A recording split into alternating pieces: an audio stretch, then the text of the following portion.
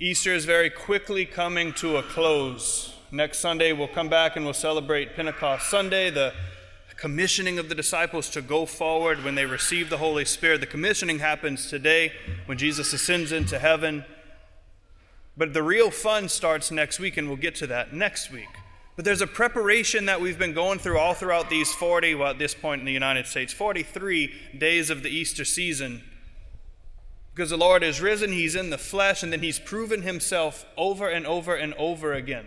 If you go through the Gospels, I think it's 13 or 14 times that Jesus actually appears to the disciples in the flesh, in the risen flesh, in the redeemed flesh, the glorified flesh.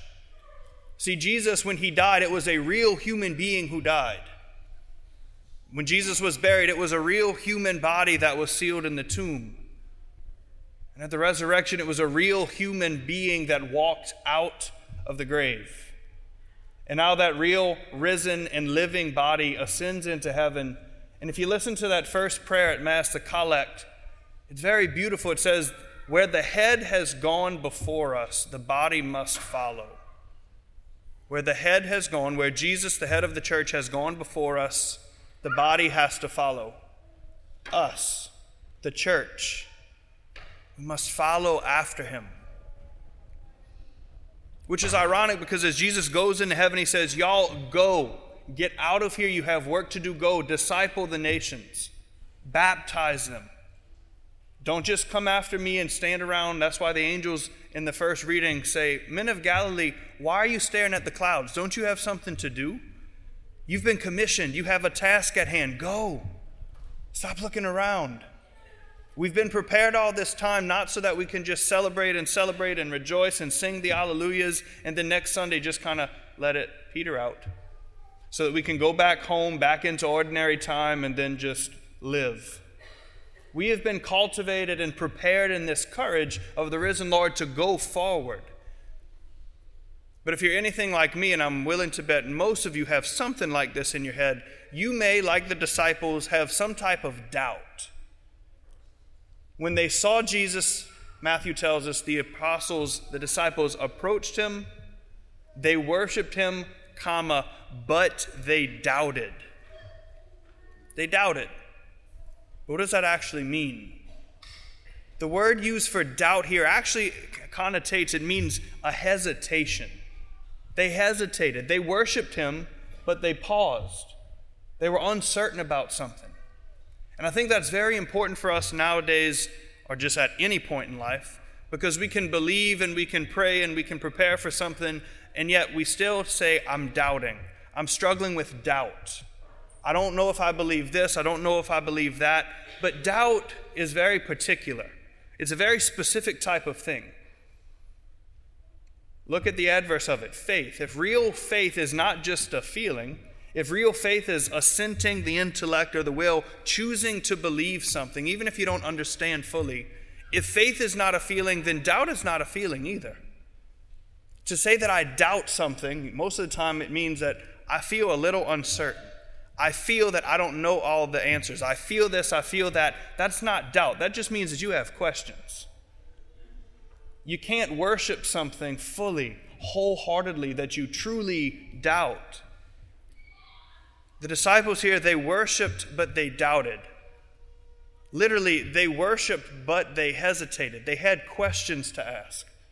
The other time it's mentioned, I think, is when Peter's walking on the water, and Jesus says, you of little faith, why did you doubt? Peter, why did you hesitate? You know I'm right here. You know, you see my hand extended. I told you to come after me. Why did you hesitate? Why did you take a step back and even for a brief moment doubt, hesitate? That's not what we mean when we say doubt. We tend to mean that I don't believe this, period. Definitive statement. The church is not afraid of your questions. The church is not afraid of the questions that you may have regarding the teachings of our Lord, the teaching of His church. Because as Jesus also said in the Gospels, you go and make disciples. Literally, that's a verb. Go and disciple the people. Don't just baptize them and say, all right, believe in Jesus, peace out. Disciple them, walk with them. Teach them everything that I have commanded you to keep. Teach them how to live that way. Teach them in the way of the resurrection, the way of joy, the way of truth. Teach them how to do that. That is for us to do as well. We are sent forward to believe, yes, with faith, that everything the church teaches is true because it is the Lord's teaching. But it is okay to have questions. It doesn't mean you don't believe, because what true doubt is knowing all the evidence, seeing the reasoning, having it explained once or twice or 7,000 times, and then still choosing to willingly say, I do not believe. It's a refusal. True doubt is a refusal. I don't know if any of us are in a place where we are fully, wholeheartedly, consciously refusing the Lord Jesus. If we are, you're not beyond redemption. The Lord is not afraid of that. He's not just going to write you off. He's going to continue to pursue you. The disciples doubted because they had questions, and I'm sure that you do as well. For example, go and make disciples of all nations. You baptize them, Father, Son, and Holy Spirit. You go and do this. If I were one of the apostles, and I'm sure they were thinking the same thing, the questions that would arise is like, okay, what? First of all, we just asked you, Jesus, in the Acts of the Apostles, the first reading, Jesus, right now, are you now going to restore this kingdom of Israel? We've been hearing about it, and you've been talking about it, and Messiah was promised to do so. So is it now? You've resurrected, you've been around for a few weeks. Is it finally time? And Jesus says, well, no, but you will. I won't, because you will. Because the Holy Spirit is going to come upon you, and you will have power, the writer says. Power to do this. My thought would be, excuse me? Why? Why me? I'm not God. I'm going to mess things up. You know I'm imperfect. You know my sins. You know how much I hesitate and question. And Jesus still looks and says, I know, and I'm still sending you forward. I know you're going to mess it up. Go anyway. Why me? How am I supposed to do this, Jesus? Life comes with many, many different types of transitions, many different changes.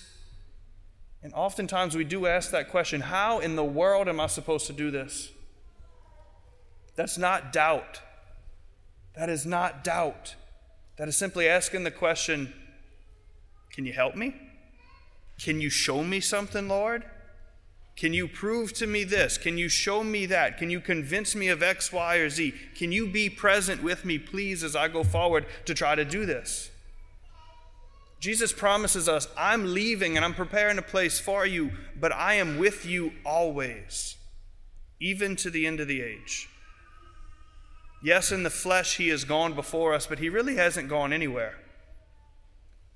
And what's proof of that is the Eucharist. What's proof of that is the power of bread and wine with the Holy Spirit's authority and grace being sent by the Father to be transformed into the body and the blood, the soul and the very divinity of our risen Lord. It is okay to have questions about it. None of us fully understand the Eucharist. None of us fully comprehend and how beautiful that is. I think it was St. Jean Vianney who said if we really understood fully what the Eucharist is, we would receive and then instantly die of joy. We would die of joy. And yet how often we come forward and, well, it just tastes like a stale piece of bread. It didn't sparkle or anything when Father lifted it up. So is it really Jesus? How can that be? How is that you, Lord? It's okay to ask the questions. Was I really baptized and cleansed of all of my sins? Was I really forgiven of everything in the confessional? It's okay to ask questions. Did I really receive the fullness of the Holy Spirit at my confirmation to be sent out? It is okay to ask questions. That is not doubt. That's rooted in a curiosity and a deep hunger and thirst for the truth. And the Lord says, I'm leaving in the flesh, but I'm still with you. You might not see me. You might not hear me. You might not be able to touch me. But I am with you, even to the very last second of time.